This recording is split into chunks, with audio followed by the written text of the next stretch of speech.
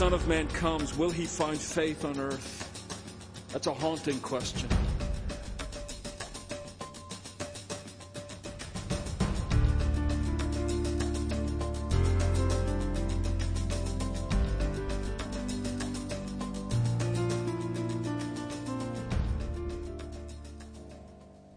Trust you'll have your Bible open to Romans chapter 2.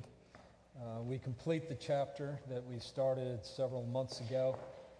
If you haven't been around lately, what we're doing is we're working our way up to Romans chapter 12. All that we're doing right now is sort of preparation work. So when we get to chapter 12, verse 1, we'll understand what the word therefore means.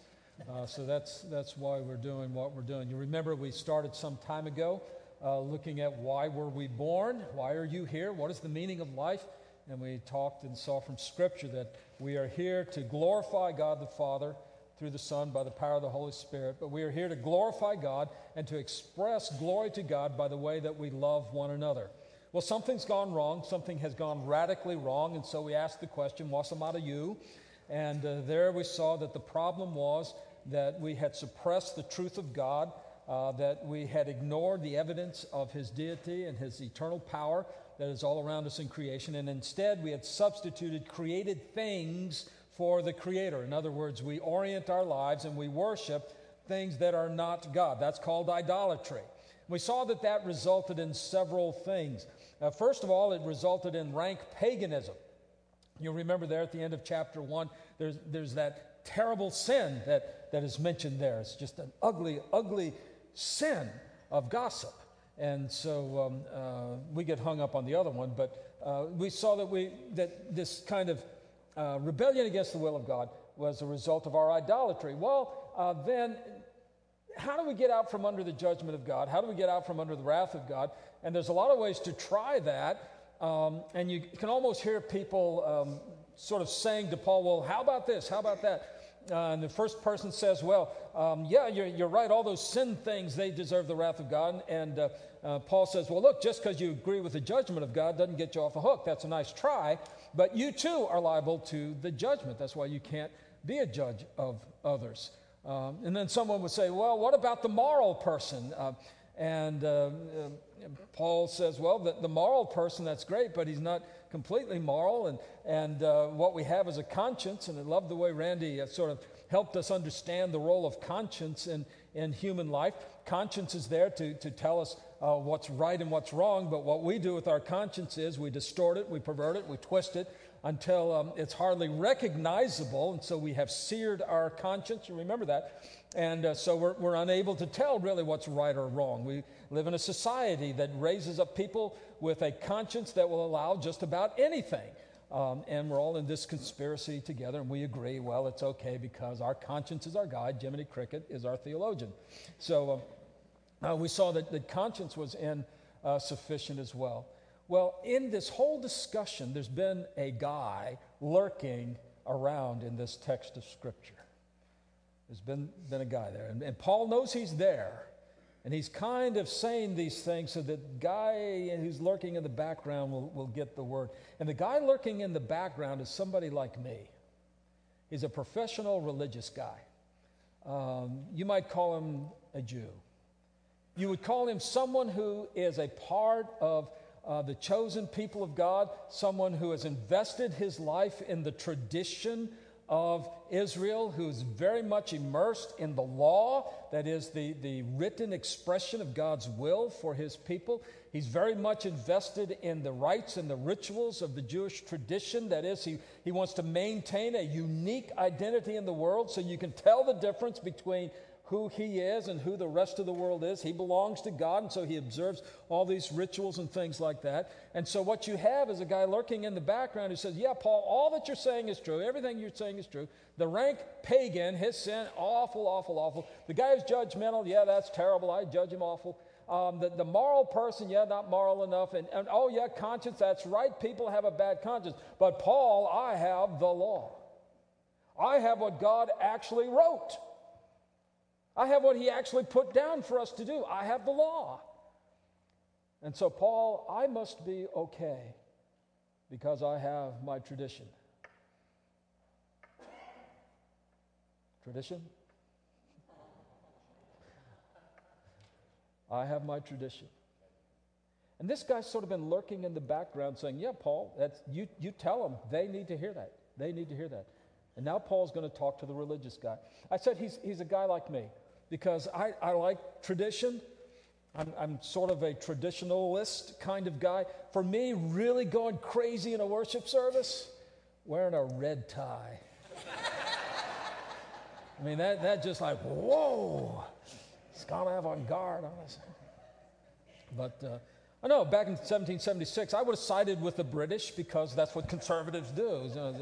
So, I would just kind of like to say I'd be on the wrong side of everything. But I can identify with this. I grew up in a home that was very much a part of Baptist tradition, and grew up singing the Baptist hymns and going to Baptist church and all those other things, and loved the Baptist history and Baptist identity and all those other things. Surely, that's okay. And what Paul is going to do is he's going to write to folks like me and say, well, you cannot trust your tradition, and you cannot rely upon your religion, no matter how good it is, no matter how wonderful it is. You're still working the system for yourself. You're still a sinner. Now, maybe this morning you don't identify with people like me. Maybe tradition is like anathema to you. You'd rather not do tradition, and so your tradition is to be untraditional. And what you gravitate towards is always doing the unexpected. I think that's great. Just relax and sit back and listen. But I think a lot of you probably can identify with me, either from your upbringing or from your Christian walk, or somehow in your head we've absorbed this idea that as long as I'm doing the right things and I'm reading my Bible and going to church and all those other wonderful things, that I'm going to be okay with God and escape the wrath of God. And here's the deal: nice try. That's a nice try. Well, let's look at the passage of Scripture real quickly. I know and if this is your first time with us and you're afraid that, he's only just now starting the sermon, I did about 10 minutes of it already. I know that. Okay, so I'm aware of these things. Anyway. But you go back to verse 17, and Paul says, but you call yourself a Jew and rely on the law and boast in God. Those, by the way, are very, very good things, to rely on the law and boast in God. You know His will and approve what is excellent because you are instructed in the law. Look, the Jewish folks were really the ones God was using. We read that word law, and a lot of times we think, oh, what an ugly thing. Oh, this terrible law thing. Ever since the Reformation, we've had this idea, law must be an awful thing. Here's what the law is. The law expresses God's will for your life as to how you might please Him. The law tells you how you can honor God with your life. That's not a bad thing. I mean, it's better than God just saying, hey, try something, I'll tell you if I like it. No, He says, here's what I want. Here's my law. Here's my will. I've expressed it to you. Go and do. I mean, the law, in a very real sense, is an expression of the grace of God. Now, where we get into trouble and where the Old Testament believers got into trouble was they looked at the law and they said, the law talks about what to do. That must be all God cares about, is what we are doing. That's why Jesus penetrated into the matter of the heart. He says, no, the law gave you things that would open up a window so you could see the attitude of the heart. Prior to doing the things of the law is the commitment of the heart that's foundational to that. So there's nothing wrong with the law in that sense. Nothing wrong with loving the law and boasting in God and knowing His will and all those other kinds of things. So Paul says, look, these are wonderful things, but your tradition has basically puffed you up and made you think you're better than everybody else. And you're not. And I don't know how to break it to you, but you're not. In fact, that's the whole point of this passage of Scripture is we are all sinners. We've all fallen short of the glory of God. There is none righteous, no, not one. That's where we're headed with all this. So he says, you guys, you really know all this. You're kind of puffed up. And now, starting in verse 19, let's just agree, Paul had the gift of holy sarcasm. I mean, the sarcasm just drips from his quill as he's writing this. But in verse 19 he says, and if you are sure that you yourself are a guide to the blind, a light to those who are in darkness, an instructor of the foolish and a teacher of children, having in the law the embodiment of knowledge and truth. You think you're better than everybody else. You know? So, somehow my religion has made me, I think the word is obnoxious. You know, it's the guy who's constantly lecturing people and wagging his finger at people and talking about, you didn't do this and you didn't do that and you broke this law and you broke that commandment and here's a verse and you didn't know about this and that. Don't you ever want to them turn to somebody like that and in the love of Jesus tell them to lighten up just a little bit? But that's what this tradition does. It makes you think you're better than everybody else. It makes you a little bit obnoxious and all that. But verse 21 is the aiming point of this sentence. It's all one sentence. But here's the aiming point.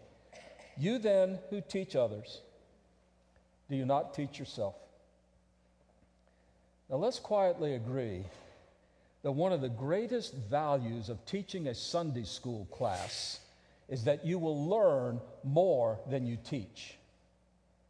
You will get more Bible coming into your head and into your heart by teaching a Sunday school class than you will ever be able to impart to others. The Holy Spirit actually does the teaching. But there's something in the process of trying to put it together in a coherent way and to share it that is an instructive thing. One of the things about preaching is that a lot of times God's preaching at the preacher. I can't tell you how many times I'll preach a sermon on Sunday and say it's on anger. And before Monday's over, I will have lost my temper. I'm not going to say I hate it when God does that because I love everything God does. But I hate it when God does that. I mean, there's something about engaging in the world, in the Word, even as a teacher, that just brings the power of God's Word into your life, into your heart, in a deeper and deeper way. But Paul says, look, with your religious tradition, you had the answer so long ago, you're not even thinking anymore. And so as you're teaching, you're not teaching yourself anymore. As you're instructing others, you're not letting the Holy Spirit instruct you anymore. In other words, you've become sadly complacent in your religiosity. And you figure you're okay because you're one of the good guys. You've got this label of belonging to God's people, and you think that's all you need. And it's a nice try. But you've lost touch with what God really wants to do in your life.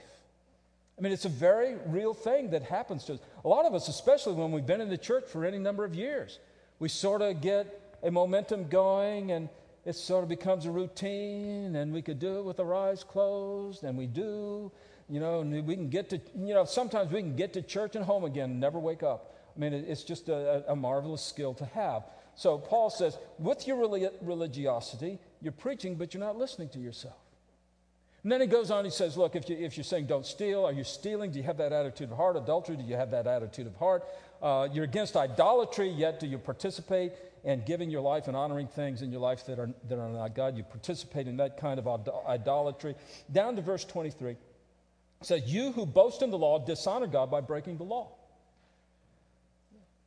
You who claim this great contact with God through your tradition, in point of fact, you're violating God's will because you're not even doing from the heart what God said to do in the law. And in verse 24, it is written, the name of God is blasphemed among the Gentiles because of you.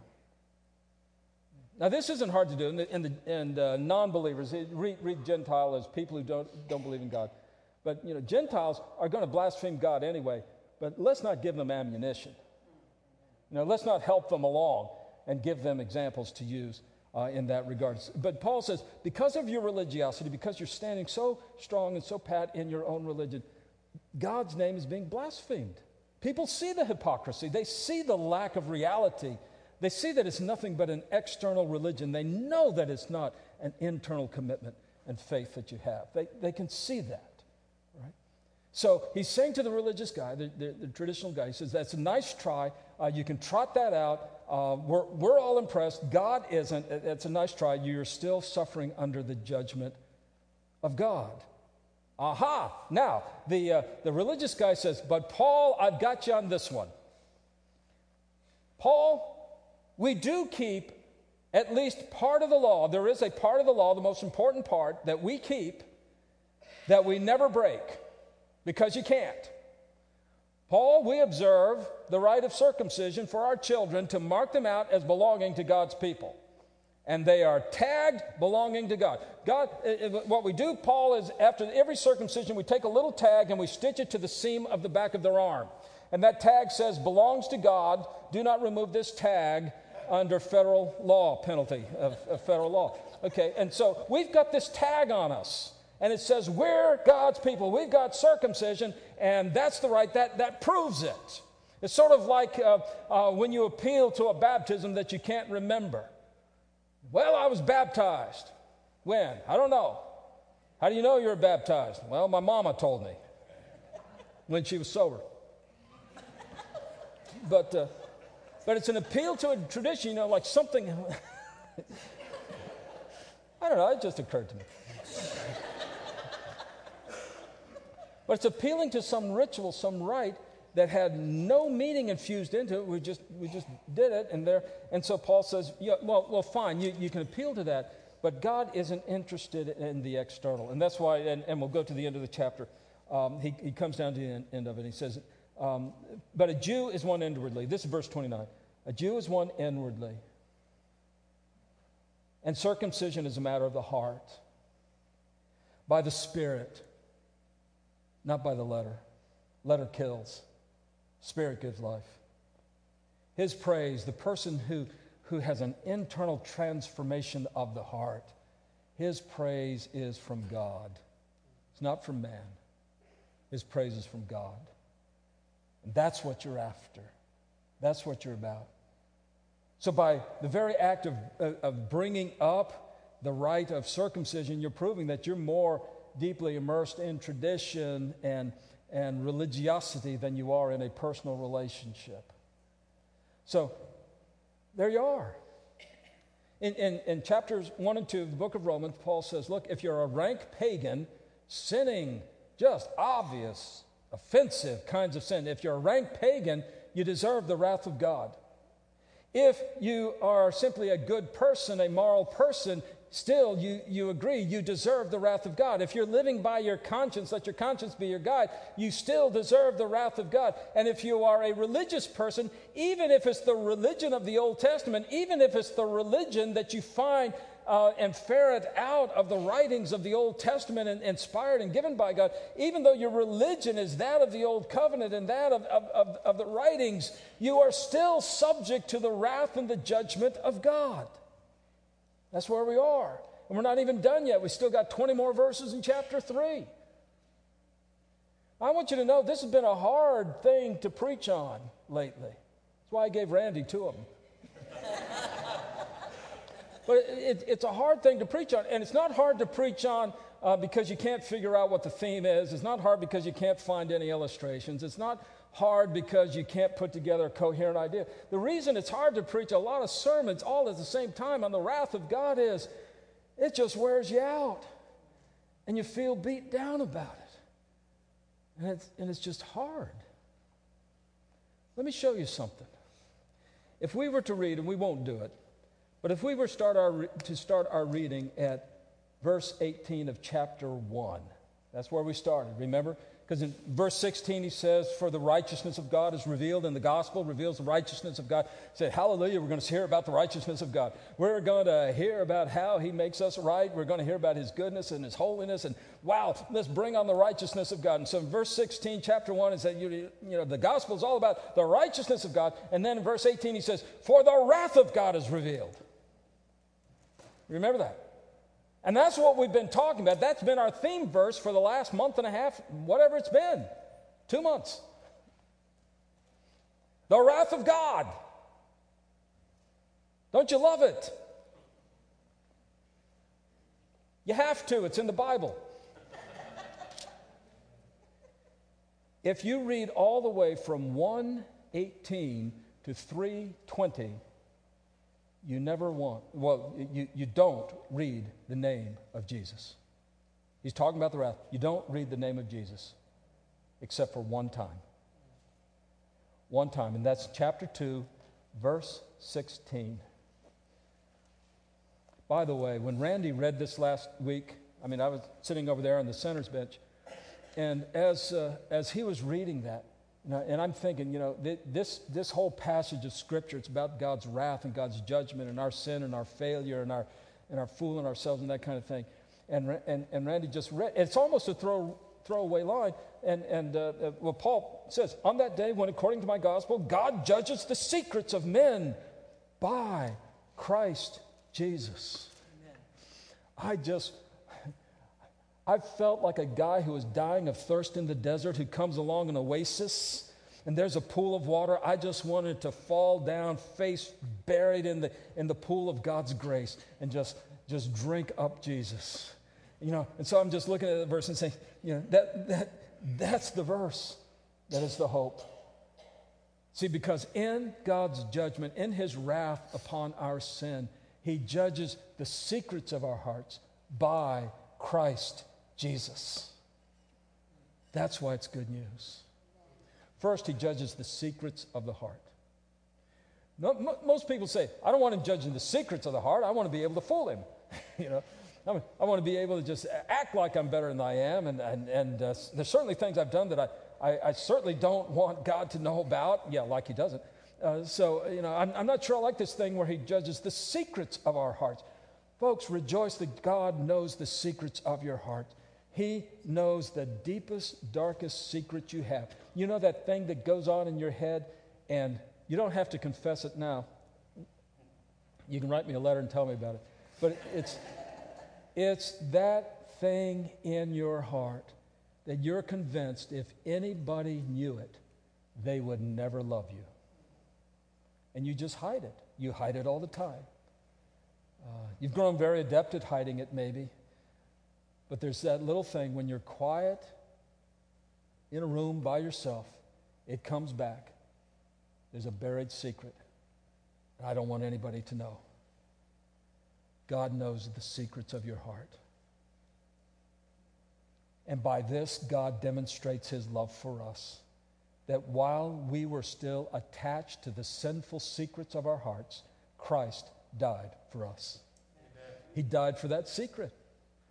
He died for the woundedness and the brokenness. He died for the ugliness and the darkness. He died for the way that secret has taken your life and your heart and has twisted it and distorted it and made it something tied up in knots. Jesus Christ died for our sins. He died for the secrets of our hearts, which means when we stand before the judgment throne of God, we don't have to even try to fool him. You couldn't anyway, but we don't need to. Because Christ died for the secrets. Can you imagine what would happen if he didn't?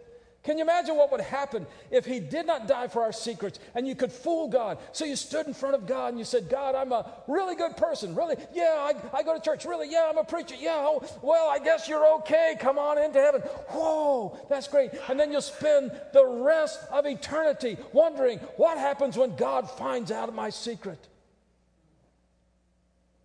But when you stand before God's throne and you start to say, Jesus, have mercy on me, I say, wait a minute, that's covered. God, I'm not worthy to be here because I know about that. I took care of it. But you don't understand, God, this is something that I know about it. And I can't see it. Not anymore, because I covered it in the blood of the Lamb. I covered it with the righteousness of my Son, Jesus Christ. And when God judges the secrets of our hearts, he judges them by Jesus Christ. When we stand before the throne, he judges us by Jesus Christ, who's the same today, yesterday, and forever. That means there's not a changing, moving, grading scale, That if you're judged on Tuesday, it's a different judgment than on Wednesday, a different judgment on Thursday. He judges us by Jesus Christ, who never changes and who has been shown to us in the beauty of God's Word, by the ministry of the Holy Spirit, by the testimony of God's people. We know who Jesus is. And we know that to be judged according to who Christ is to set our sins at his feet, at the foot of his cross where he died for us, and our sins taken away. And we are set free from the religion and free from the perverted conscience and free from moralism and free from the rank pagan sin of our lives, free from the idolatry, free from the lie that we live as we suppress the truth. We are set free from the wrath of God in Jesus Christ. And that's why when Randy read this last week and I looked at that and said, according to my gospel, God judges the secrets by Christ Jesus. I wanted to be Pentecostal. Just give me 15 seconds of being Pentecostal. I just want that much. But I'm too religious.